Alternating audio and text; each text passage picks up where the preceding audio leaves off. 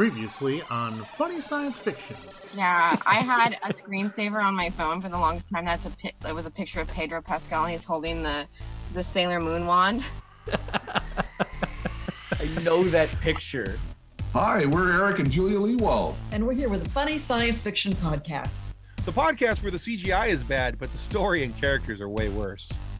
Our show is brought to you by our charity sponsor, the Red Shirt Widows and Orphans Fund, which supports the Wish Upon a Teen Foundation that helps out sick kids when they need it most. And just imagine the comfort you'll give Red Shirt crewman number 84. You'll know that when he puts on a little red shirt and joins Goliath, Wolverine, and Nefertina in saving humans from their own evil, that he didn't leave his family destitute and without hope, because the Red Shirt Widows and Orphans Fund has his back and what's left of his latex suit. Our guests today are a writer and producer combo couple in the world of animation. Eric and Julia Leewald have been big parts of such shows as the 1990s X-Men animation series, Young Hercules, RoboCop, Darkwing Duck, and so many others. They're also involved in the resurgence of the X-Men animated series X-Men 97, which will be coming to Disney Plus sometime in the near future. And by God, I cannot wait for that. We are so excited to welcome Eric and Julia Leewald to our show. Thank you for joining us tonight. Hey, thank you so much for having us on. Definitely, Steve. Now, I've seen that many of the credits that you guys have on IMDb are credits that are shared between the two of you, whether as a writer or producer. One does one job, one does the other. And it appears that the two of you work very often together. Now, many married couples would struggle with such a working scenario. I love my wife dearly, but I'm pretty sure she would kill me by day number 3. Now, have you guys learned how to use the benefits of one to cover the weaknesses of the other, and how does it work for you guys when it comes to putting a show together? We met as writers for the Disney Afternoon. It was my first professional job. You've been doing this for a few more years. I was so thrilled to finally get a job doing what I'd always wanted to do, which was write for somebody, anything. And you wanted to be a writer too. So we both loved what we do when we met each other. And you've often said it's like being a war buddy. You know, you've been in the trenches with someone.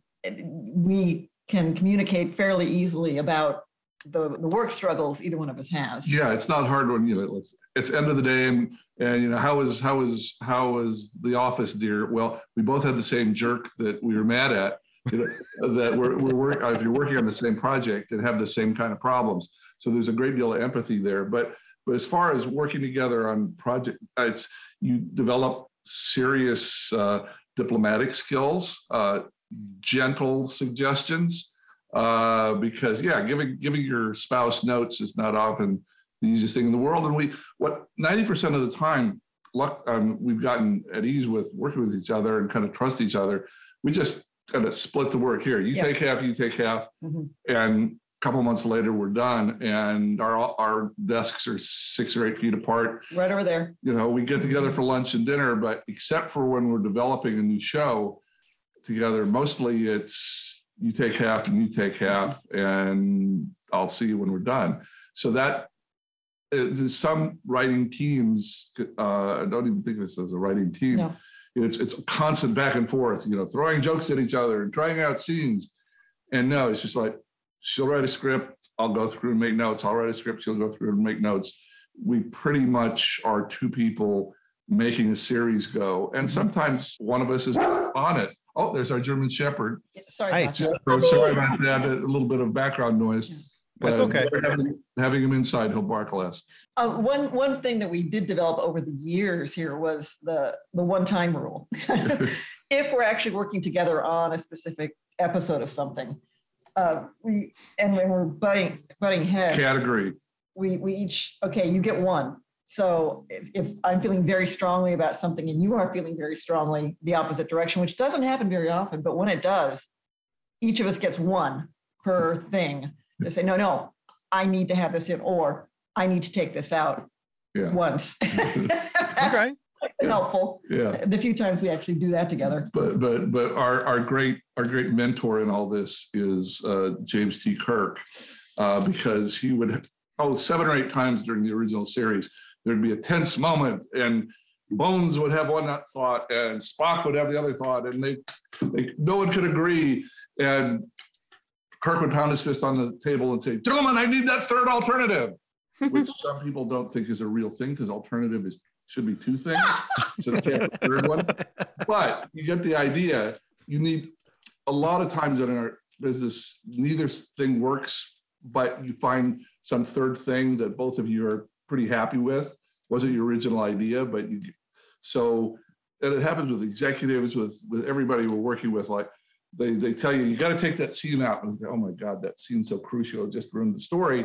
Instead of just saying no, you're an idiot to the executive, you say, oh, I understand you're not comfortable with the scene. Your suggestion doesn't work for me. How about this one? And that level of diplomacy is, geez, it's like 80% of our struggles in getting a show done get solved by that. And it takes some thought, and it takes getting to know the person that you're negotiating with. Yes. What they'll respond to. So that's X-Men wouldn't have worked. We had a wonderful censor because every kid's show has a broadcast standards person, and our person, Amy Coburn, luckily she listened to us every time. We say we want to start out our kid's show killing somebody in the first story. Okay, why is that?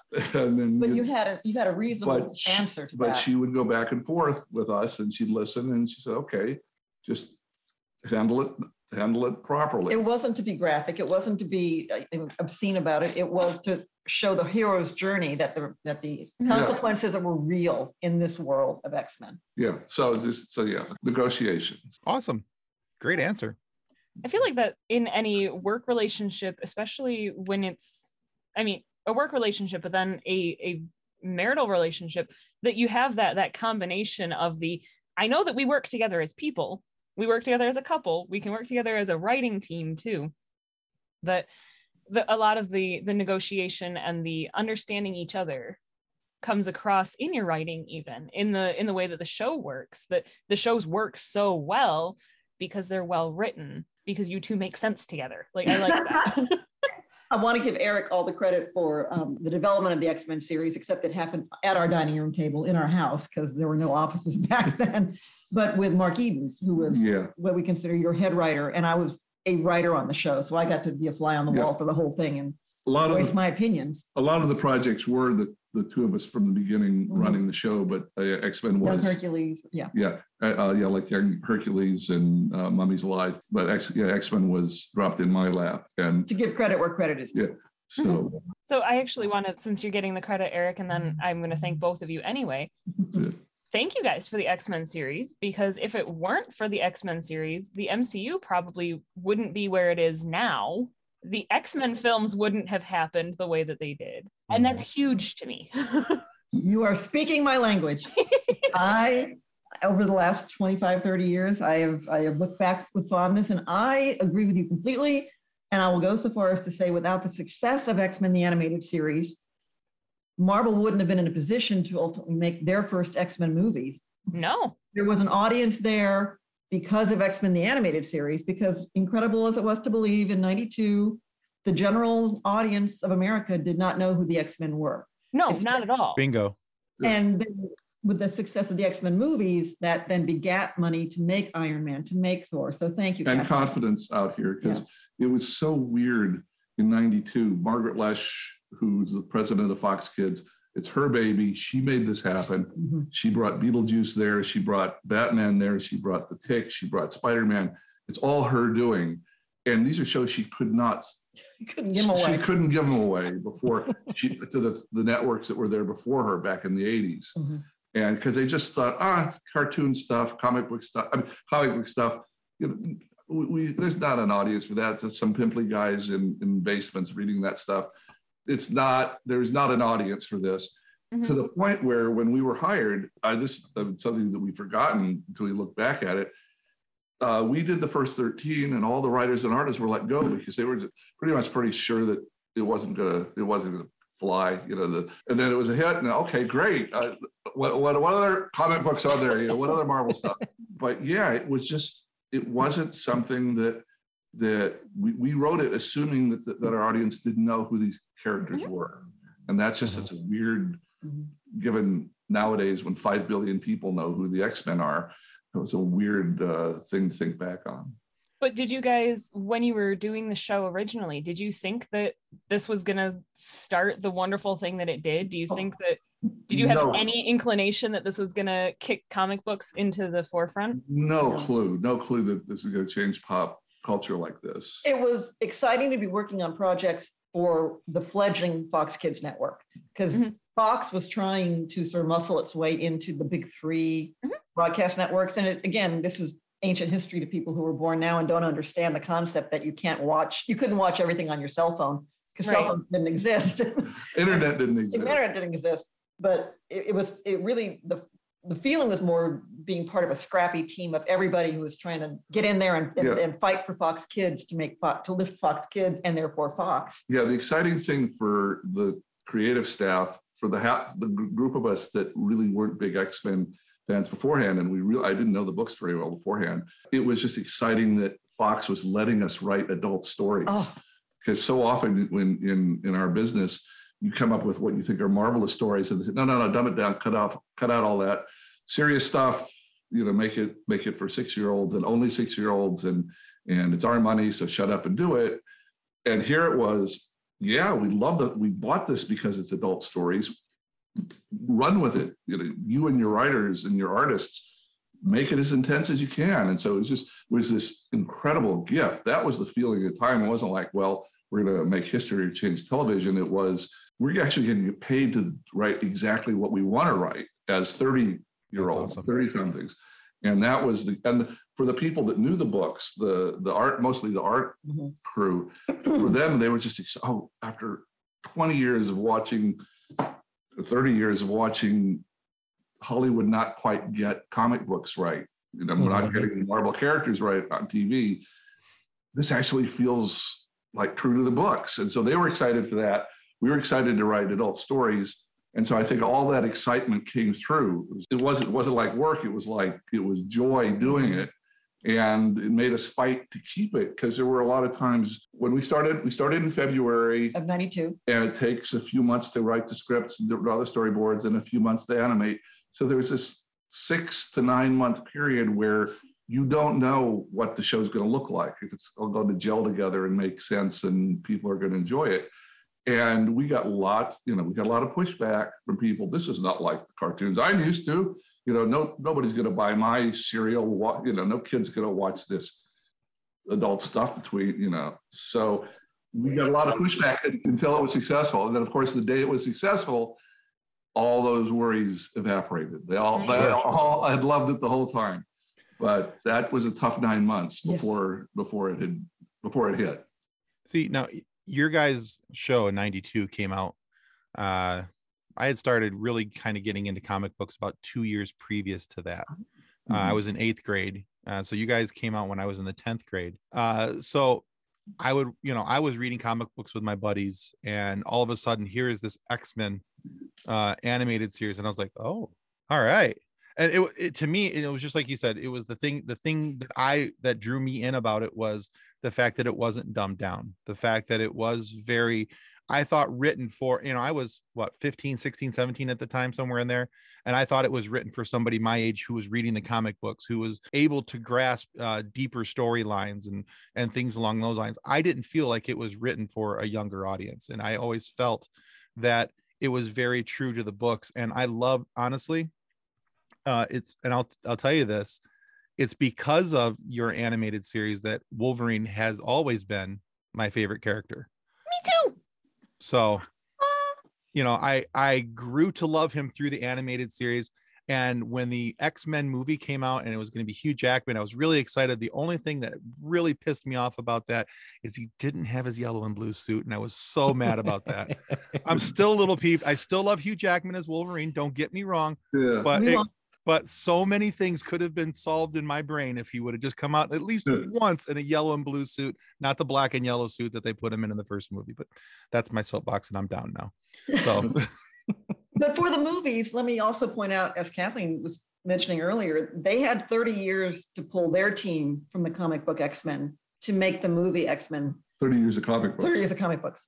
They chose basically the same team that you chose for X-Men the Animated Series, and I think that speaks to the success of the animated series and the audience that found it. And Yeah.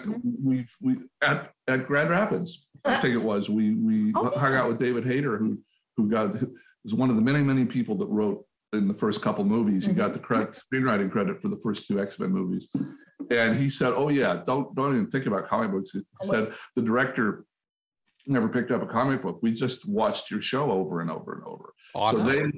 So that was their starting point for the movies, and that was cool to hear from him, because it reinforced our idea that, again, there's this one person, Margaret Loesch. She for 10 years tried to get X-Men on TV, wouldn't get on. She becomes president. She puts it on TV. It's a hit.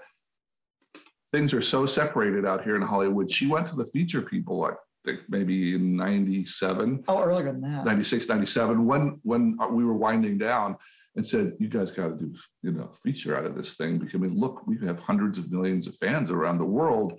Mm-hmm. Why aren't you?" And it's like, features. I don't know. It plays as a cartoon. I can't see this. But so she pushed a little more, and they went ahead and gave it a shot. But again, there was no. Now everybody can't wait to be in a Marvel movie. At the time, it was like, do we really have to? Right? Do we have You money really to want to spend put me on in this that stuff? suit? Yeah. So yeah, it was a different time. Yes. Absolutely. I think though the timing from the animated series to the feature films actually worked really well, because you had the kids who grew up watching the cartoon who now are adults who could go to We play. had all the They could disposable actually income. pay to go see the movie Yeah. now. We I had the think that disposable income to go buy all the things that came with the movie. So not that I did. I mean, I But- literally grew up watching the animated shows. My Yeah. brothers watched them. I was 2 months old when the show premiered. But I watched it through to 97 when it ended. Yeah. I loved that Mhm. show. So then, like Tim said, Wolverine was my favorite. Wolverine was the best. And so when the Wolverine movie came out, and I'm like, yay! He's a person now. The credit there too, the movie Logan broke my heart in a beautiful I way. know. The fact that people are saying, "Oh, you had 17 years for these films." No, you had like more years for those characters because of the animated series, bringing you into the movies and then bringing you to the conclusion with Logan, which is like, again, made my heart break. And just, our dear friend who passed a couple of years ago, Len Wein, then, yes. who co-created Wolverine. And he's the writer who, with the artist Dave Cochran, created Wolverine, Storm, Colossus, Nightcrawler, Swamp Thing, Just crazy a talent. dozen of Marvel's immortal characters. Mhm. He lived long enough to see Logan and loved it. See the movie. Oh, wow. And But I can tell you It's so this, good to know. the world was so small back then in 92. We only had fax machines, didn't have the internet. You didn't know that Len we didn't know he Wein- lived out here. And in New York, that's where Marvel Comics were, and that's where he had been. But he had moved out to LA. So when you learned that fact, you reached out to him, Yeah. and he We got- did the first series without knowing that season, he, yeah. the first 13, the first season of 13, without knowing he was out here, and the fact that he'd written an animation script or two. So we found it out after the first series was done, and there's this phone call. "Hello, Mr. Wheat. Yeah. We're starting a second." So we called him in between seasons, and he's just wonderful. He was That's so he's cool. the humble guy we ever met. One of the point to Wolverine I wanted to make about Len Wein was he got to write the episode in the last season, Old Soldiers, which is an episode with Wolverine Captain America. and Captain America, Mhm. and couldn't get permission from anybody at Marvel to use Captain America, but it's Len Wein writing the script, so he was able to make that magic happen. But FYI, Len Wein is of the opinion that there are no bone claws. For the Wolverine. canon. For his canon, there are no bone claws. Yeah, It's he's- all Oh, cool.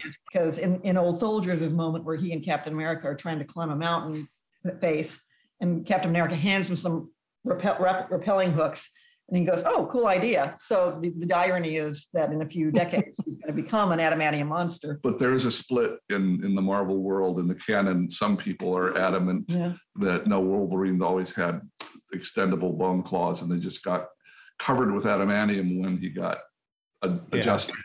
But no, There you go. From Len Wein. he didn't start out that way. I never liked the bone claws thing. I've always I've always liked the fact that he got those as part of being, part of Weapon X, and just so that's just always I've always leaned that way, but that's just me. Len Wein agrees with you. So you guys have definitely had a lot of projects that you're proud of, but was there like a smaller project that you guys have worked on that just needs a little more love? Two or three, yeah. I got to work on, and I'm very proud of the work on a 3-part limited miniseries back in the day, Red Planet, based on Heinlein's book. That that was just all her, not me. But it was not available. It was not produced by a major studio, so it's not been available for repeats, reruns, or anything. So it kind of is out in the ether there. But I was very proud of that and happy about that. I love the work you did on the original animated series, The Tick. He's uncredited on that, but you were key to the development. Yeah, and that's when people know. It just was when Ben Edlund, who's this incredibly creative person, who's 23 at the time, some child. Ridiculous. Anyway, we've just had a season or two of X-Men, and it's a huge hit. And he brings his 13 comic books that he's written about of The Tick to say, well, could you make a TV show out of this? And Fox looks at it and said, this is the most amazing stuff we've ever seen. This is the best pitch we've ever gotten. And so he had no TV experience. So they asked me to help him to write the pilot script for it. So I basically took part of his stories and wrote the pilot script and then handed it to him. And then the person who's going to be the showrunner, I was in the middle of doing X-Men. So I would have loved to have been, heavily involved in the show. It was just like, I helped them get started. Easter egg alert. The original pilot for the Tick animated series, Arthur gets fired from his own browbeaten boss, and the browbeaten boss's name is Mr. Wiederspawn, and that was our brother-in-law's last name. So when you hear the name Wiederspawn, putting that in the show. So that's awesome. Proves he was there. That's awesome. Yeah, that's so cool. I love the original Tick. Actually, I love the Tick TV shows on, as well. Yeah, I love them. One that didn't get a lot of love, that because the idiotic studio didn't bother to put it on anywhere but 4 a.m. When we were all let go from X-Men after the first season, the writers and artists, we had about 3-4 months before it was going to premiere, and so we needed work. We had to pay mortgages, and we had babies that just come out. And so a friend of ours at Universal had us do the first season of Exo Squad, which was an action big space battle, 52 episodes. It was supposed to be 65, but they cut it off anyway. A 52 episode space battle animated show from that time period, and that was something we did. And just as we were finishing the first season, X-Men came out and was a hit, and we were all, most of us were brought back. But that was something that we are pretty proud of. But again, Universal was new to kids programming, and they didn't know, we need to call up someone ahead of time and get a good time on Saturday morning. They didn't have a distribution arm in place to get Exo Squad out there. So it was mostly stoned college kids that watched it.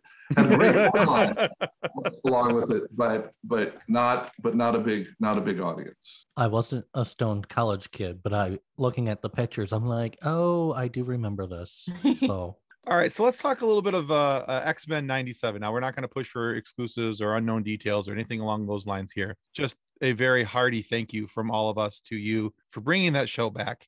And I'm excited just to see that this has been in the works and that there's something going on with it. And so I'm hoping what you can tell us is how this came to be about, how it got back on the table, and how did you go bringing about my childhood back in the most awesome way possible. Okay, I have a semi-prepared statement here that I'm all right, excellent. Legally semi-obligated to recite when we start. We can add a little more to it. But.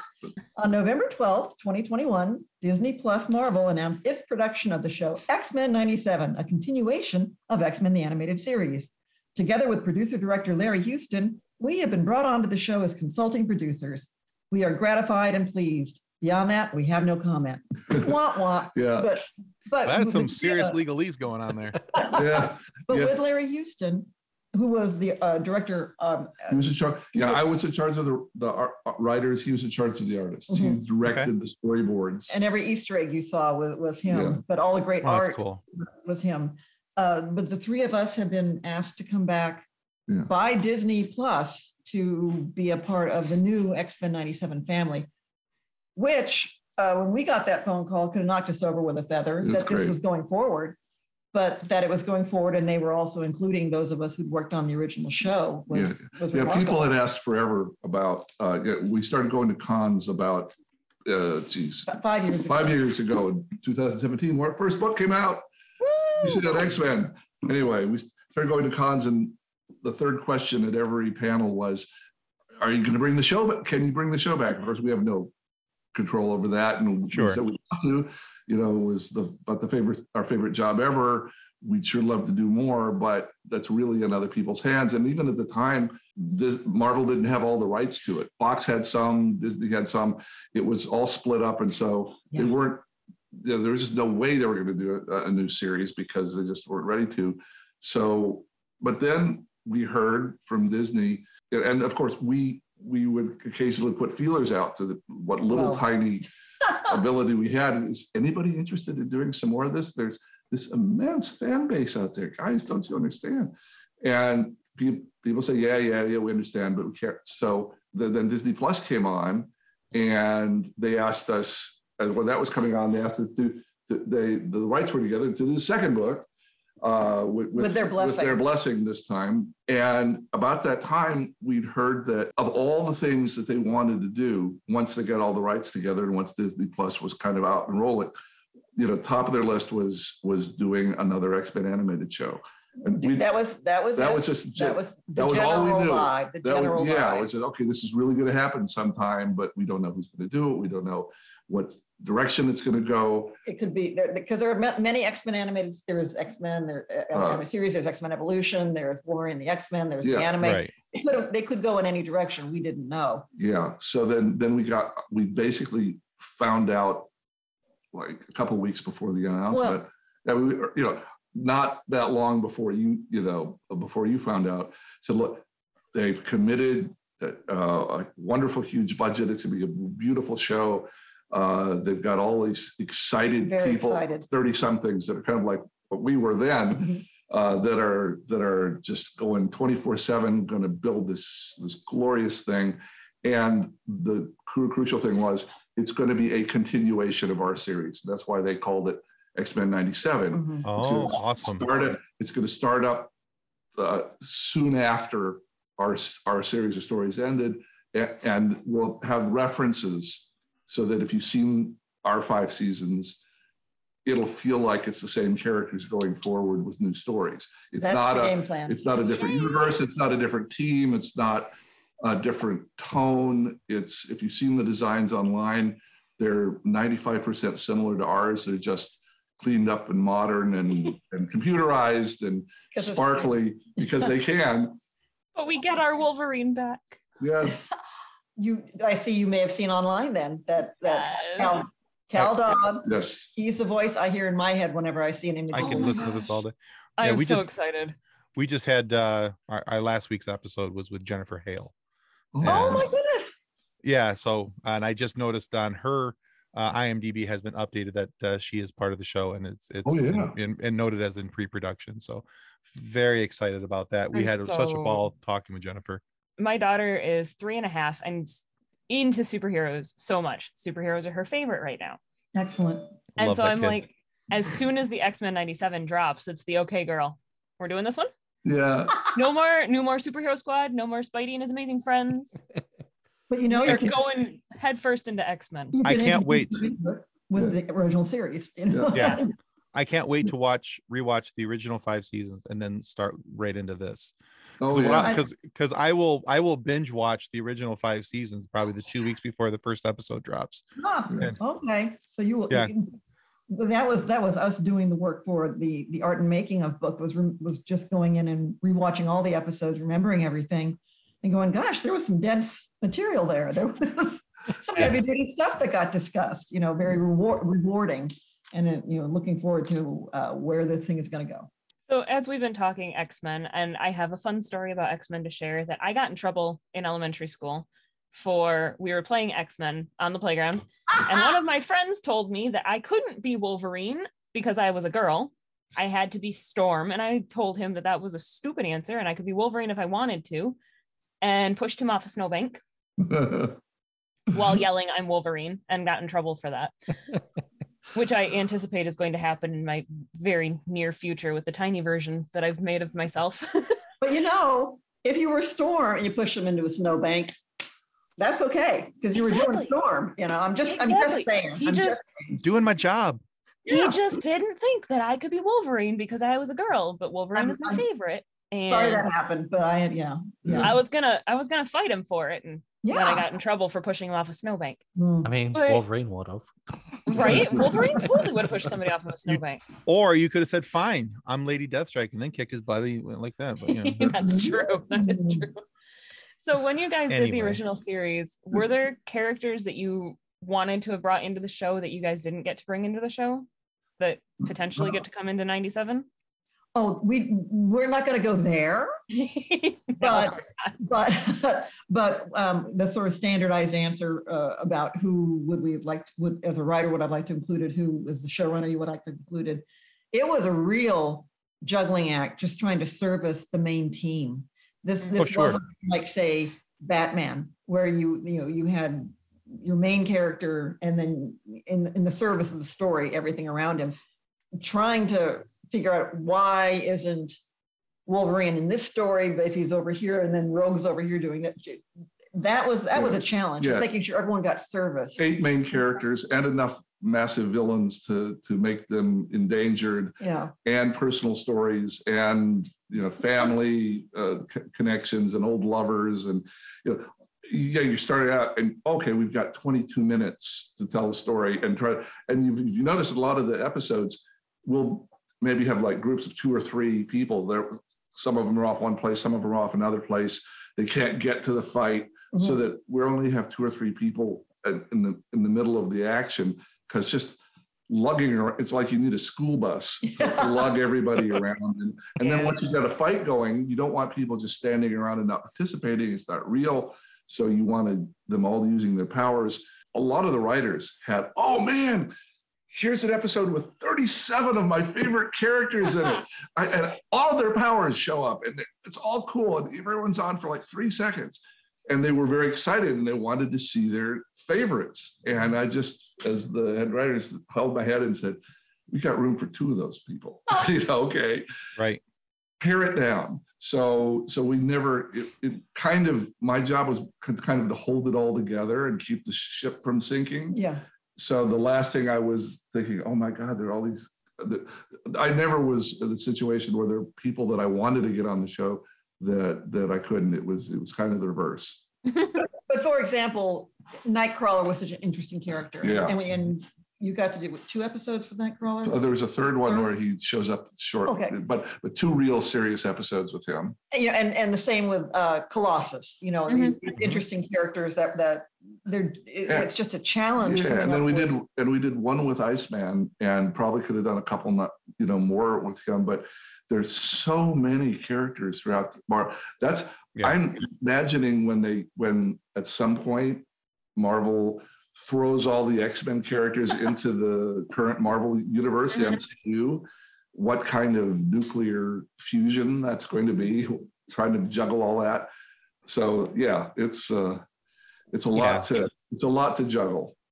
Well, like you said, there's the issue of giving each character enough due credit, making sure that their backstories are explained and that their personal interconnections between this character and that character are explained.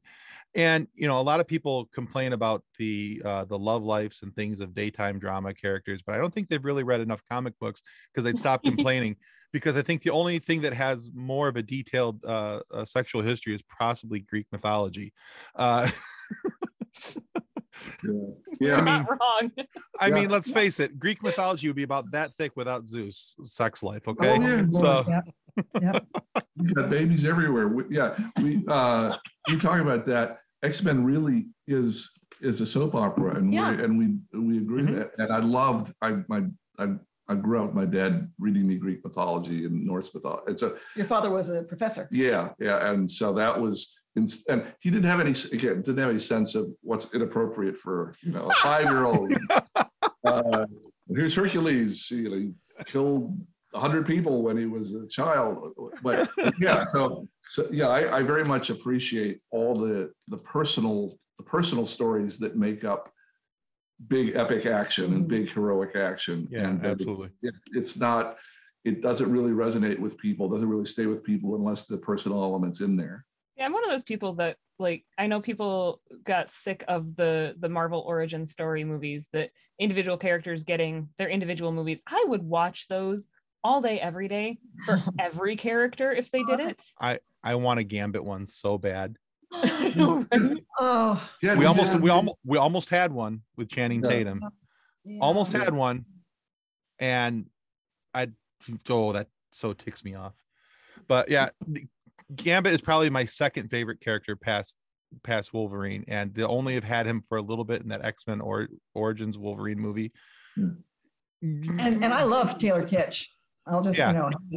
I got no, but there's sometimes in the animated series, there was a chance to every half hour over the course of 5 years to sort of meet these characters and get to know them. Mhm. Movies are tough when you expect between an hour and a half and 2 hours to tell the whole thing and Right. introduce everybody, do the thing, have the conflict, and then resolve it. Yeah, you got to bookend it in that time. So the animated series did have that luxury of introducing the players and letting you get to know them over a period of time, and I'm grateful for that. And I think Agreed. too, with the Disney limited series now, Well, that's with interesting. Yeah. I love that. And if that's what they keep doing with, as they're introducing characters to the multiverse, that would be awesome. That would be fantastic. With this is how we're going to sneak this person into, he's already been here, you just didn't realize it. It's like, I just want them to fix their pacing problem. Other than that, we're good. I think there's a pacing issue with the miniseries, but that's just me. still working out a few kinks. It's all right. I'm getting characters that I wouldn't have gotten any other way. So for the most part, I'm sitting down and shutting up. But I just, since we're talking about it, I just let it slip out. But there's that. As far as Gambit goes, I still prefer a staff and playing cards as my weapons. So I actually learned how to throw playing cards because of that. But I was going to say, who among us did not throw playing cards? And I was an adult. Right. So disappointed when they didn't do anything when they hit the object.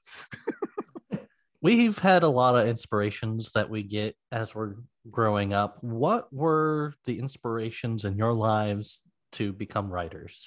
Well, and I was fortunate. Both my parents were professionals, and we grew up in a house full of books and TV, and just the joy of reading, the love of that material, finding a book you love, finding a show you love. It didn't even occur to me to be a writer, but in looking back, I had a spiral notebook at all times when I was a kid, and I was always writing little things in it. Then when the idea of actually moving from Texas, where I grew up, to Los Angeles to try and break into Hollywood, you can do that, or you can at least try to do that. That's how that works. Touchstones for me when I was growing up, gotta say, the original Star Trek series.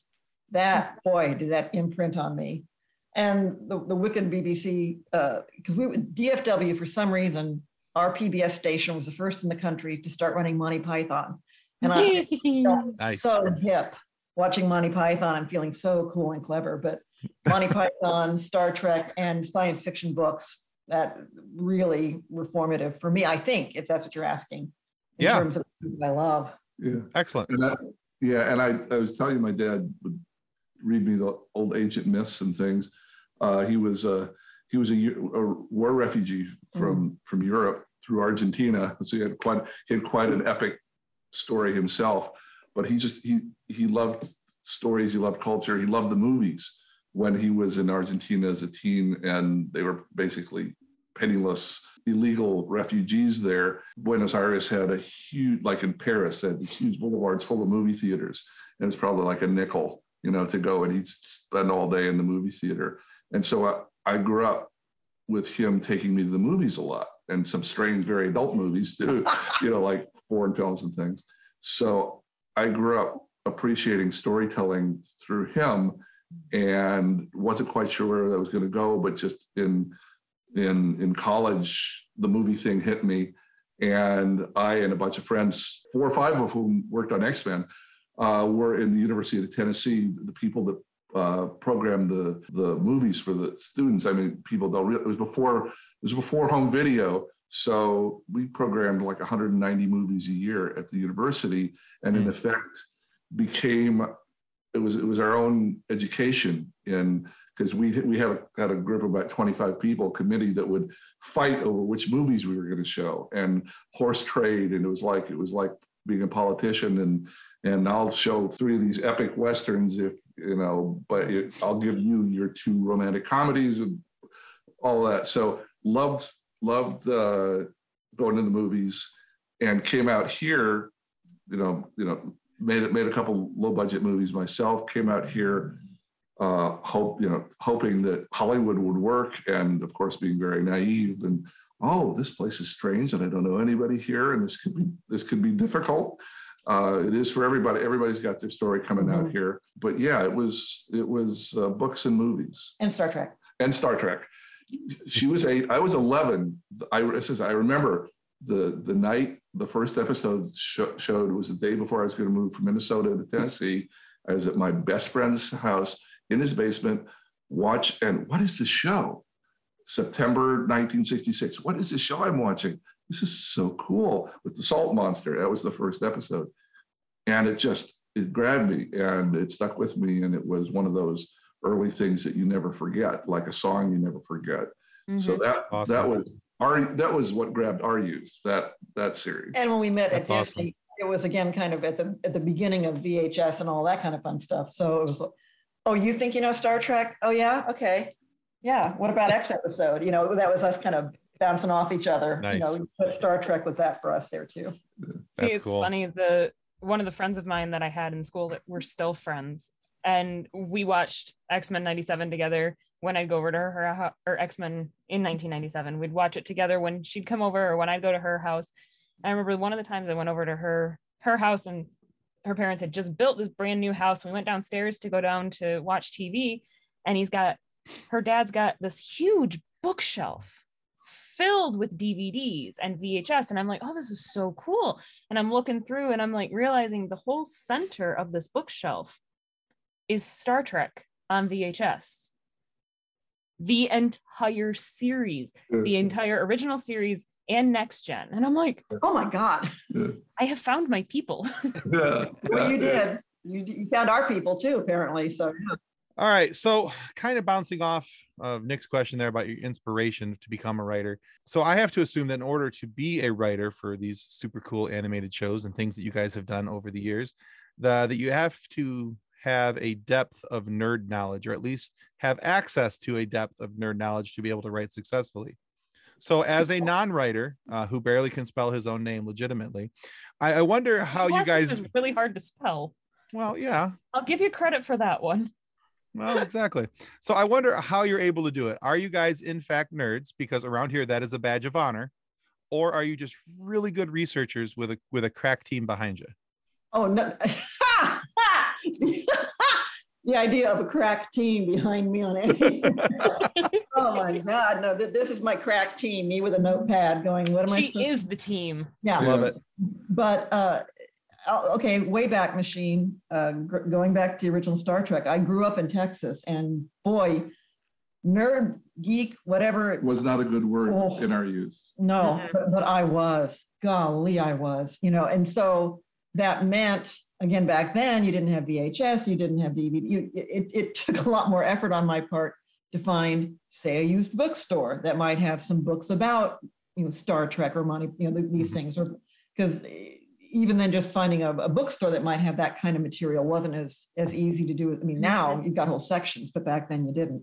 So, and being older than all you kids there, it's like, it is nice that it's a badge of honor, but it is a badge of honor, and I do love to do research. So I guess it's a combo of things. Yeah, and it has become this whole, the center of this culture that, as it was not something you'd want to admit to when we were kids. Mm-mm. You have to hide it and bring it out in the dark when you met a friend and shared it with them. But I think it was, for me, it was more, I was just compelled by the stories, and it didn't have to be, nerdly stories. It could be the Iliad and the Odyssey. It could be something even, stuffy, as long as it was compelling character stuff. I think heroic stories grabbed me. And so that let me ease into the nerd side of things pretty easily. But it could be Lawrence of Arabia, or it could be something that you wouldn't necessarily think of it as Comic-Con stories, but as long as the characters were intense, that got my interest. And it just happened. Neither one of us planned to write animation. It was just the first gig that opened up out here. Sure. For each of us. Yeah, and so it happened that we found ourselves in this world where the coolest, most exciting, most ambitious stuff in animation became superhero stuff. We've written all sorts of younger stuff, all sorts of gentler stuff, but it always comes back to, can we write a good character in the story? If it's Winnie the Pooh, what kind of intense drama can we do for these sweet little characters? But you find it. You find it. Yeah. You find it through the characters. Get him stuck in Rabbit's hole. Yeah, and it becomes life and death for them, and that's a hard thing to imagine before you get into trying to make the stories work. But you can, at all these different levels, you can make it just as dramatic if it's over something that small. But when you're a kid, it's like misunderstandings, or, oh my God, my life's over because I don't have my doll, or I don't have my friend is moving away. I think there was a Pooh episode where Piglet thought Pooh was leaving, was moving. And that's all it was a 10-minute misunderstanding, and realized, oh, he's not. My life isn't over. My friend isn't going. And that's just as exciting to write as the Phoenix Saga. It's just smaller. I like it. Okay.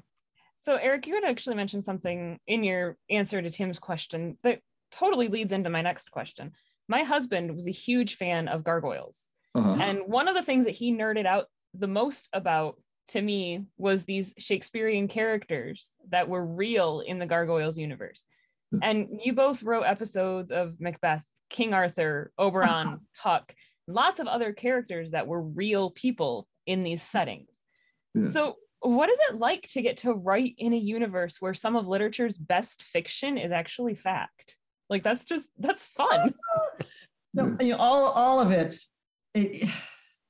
there is a certain, and I will say a certain innocent arrogance. It's like, oh, okay, sure, but I want to clarify on Gargoyles. I'm specifically involved with the last season, which I know for the purists may not be their favorite, but Gargoyles itself was such a rich universe, and we want to give credit to Greg Weisman. Greg Weisman, I see behind you there, Nick. Yeah. That to creating that entire universe. Yeah, he was a buddy of ours at Disney, and when we were there for about a little over 3 years, and he just got started there, and that was his one big thing. He hadn't actually written very much, but he got hold of this and he ran with it, and he made it his, and it was entirely his. And they finished up 65 episodes, which is generally the maximum, and okay, that's all you need to syndicate forever. And so they were done. And then we got in this weird thing where we were freelance by then, and Disney called, a friend of ours at Disney, Jay Fukuda, who produced the show, called us up and said, well, we just got this weird order. Disney just bought ABC Network, and they want to put new stuff on it. And they looked at what we've done, and we've finished with Gargoyles, but they want to do kind of a twist on Gargoyles. Can you guys do it? Because Greg isn't interested in doing it. Sure, we'll run with that. And so it was, to us, a great fun thing to do. It was, again, different. They were over in this mythical land in Scotland, and now suddenly they're in Manhattan.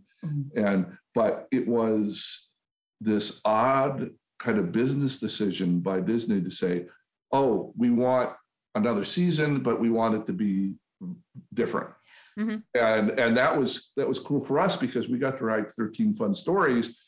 But for some of the people that really loved the series, it was so off canon, it was so different that they just really never enjoyed it, and so that was I- we know we get it, but it's just we were kind of given the instructions to make it different. So, but to your point, or to the point for your husband, I wrote an episode called "The Dying of the Light," where I'm seeing him, I'm looking right at him, but the gargoyle with the one eye. yeah, the older guy. Right. Yeah. Ed Asner. Ed Asner. The thrill wasn't necessarily the playground of the Gargoyles universe where, oh, these characters exist and this is happening and this is real. It was, I got to write for Ed Asner. that was, oh my God. And that was that's cool. That was a big thrill, so that was fun. Yeah, we were gratified to be able to be part of that for a season, and yet it was because it was odd because the bosses wanted it different. So there's your sum of our year on the show. But I got to write for Ed Asner. Yeah. That's one of the shows that my husband's like, I can't believe you didn't watch that. I'm like, I wasn't allowed to. That was one that my mom was like, no, you're not watching that. Okay. It freaked her out. She wasn't okay with that one. I watched X-Men. I watched Darkwing Duck until I got banned from watching Darkwing Duck. It's a great story. Tidbit here at Fox Kids, you worked on the last season as a showrunner on Beetlejuice when it moved over to Fox Kids, and asking them a couple years later, like on X-Men, it's like, are you getting any kind of like angry mom letters? That was always kind of the phrase, the angry mom letter. And X-Men, in spite of the stories in spite of the quote unquote serious heavy duty adult violence that pervaded the series, very few angry mom letters. Of all the things, they said their biggest problem was Beetlejuice, because middle America devout parents were not keen on a show about a demon from the underworld. Right. The lead character and the aspirational, mischief maker.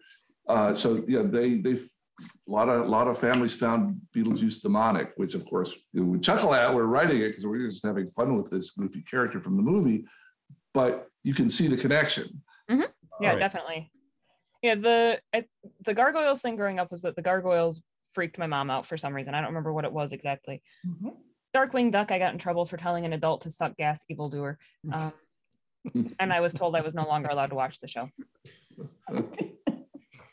Did you say cool beans to anyone? That did. I still say cool beans. I still say which is really, it's great though. I've actually got all of Darkwing Duck on DVD because my husband bought them for me. Oh, nice. Much to my mother's dismay. And yet another episode where we bring this up and your mother's she's going to watch this one and be like, seriously, again? Hi, Kathleen's mom. We even got, who was it that we interviewed? Michael Bell. Yeah. Michael Bell. I got the voice of Quackerjack. Quackerjack. I've got an autographed picture from him. And my mom was like, can't believe you brought that story up again. I'm like, I'm going to keep bringing it up because it's comedy gold in my opinion. So we have a Facebook group that has over 200,000 members, and it is just filled with meme after meme after meme after meme of science fiction stuff. Wow. So what two characters, you can each pick one, would you like to see come together from two different universes and to have their own show together? Me and Spock. That's what I want. I've always wanted that. I've wanted that desperately my whole life. But you're just saying in the realm of pop culture science fiction, which two characters would be for me fun to have aside from me and Spock? Okay, I'll think on that for a moment. So there's almost too much to choose from. If we, there is. Yeah, they could either be enemies or they could work together. Magneto and Kirk. Ooh, that's interesting. Okay. Battle of wills between. All right. I have seen there is this book exists. I've seen it online, but McCoy from Star Trek and Hank McCoy from X-Men together in a couple of crossover X-Men Star Trek episodes, and it's a hoot. The real McCoys. McCoy, and both heads snap, and then they turn back to each other and kind of growl at each other. Yeah, that would be cool. That's So awesome. if it's you and Spock, Mm. it's Nimoy Spock, right? Yes, Oh, yeah. Oh, yeah. gotta be. And we're on the USS Optimi, and I'm the chief medical officer, and that is our ship, the USS Hope, that goes out there and is after wars and stuff. It's a medical ship, and I'm in charge of the ship. Well, But somebody's Spock- I feel thought like about you put a lot of Wait, thought into wait. this. Sorry, you touched a deep nerve. You touched it. This is clearly this has never been thought about before. So never come up. No. And Optimi, because corruptio optimi pessima, the corruption of the best is the worst. So Optima being the best. So going out there and you're saving people who've been hurt by war. Golly, why haven't I written that yet? Come on, that's some fanfic that goes back 3, 4, 5 decades. Yeah. There you go. There you Write it go. down before you forget it. Oh, I Got the won't do that. notepad.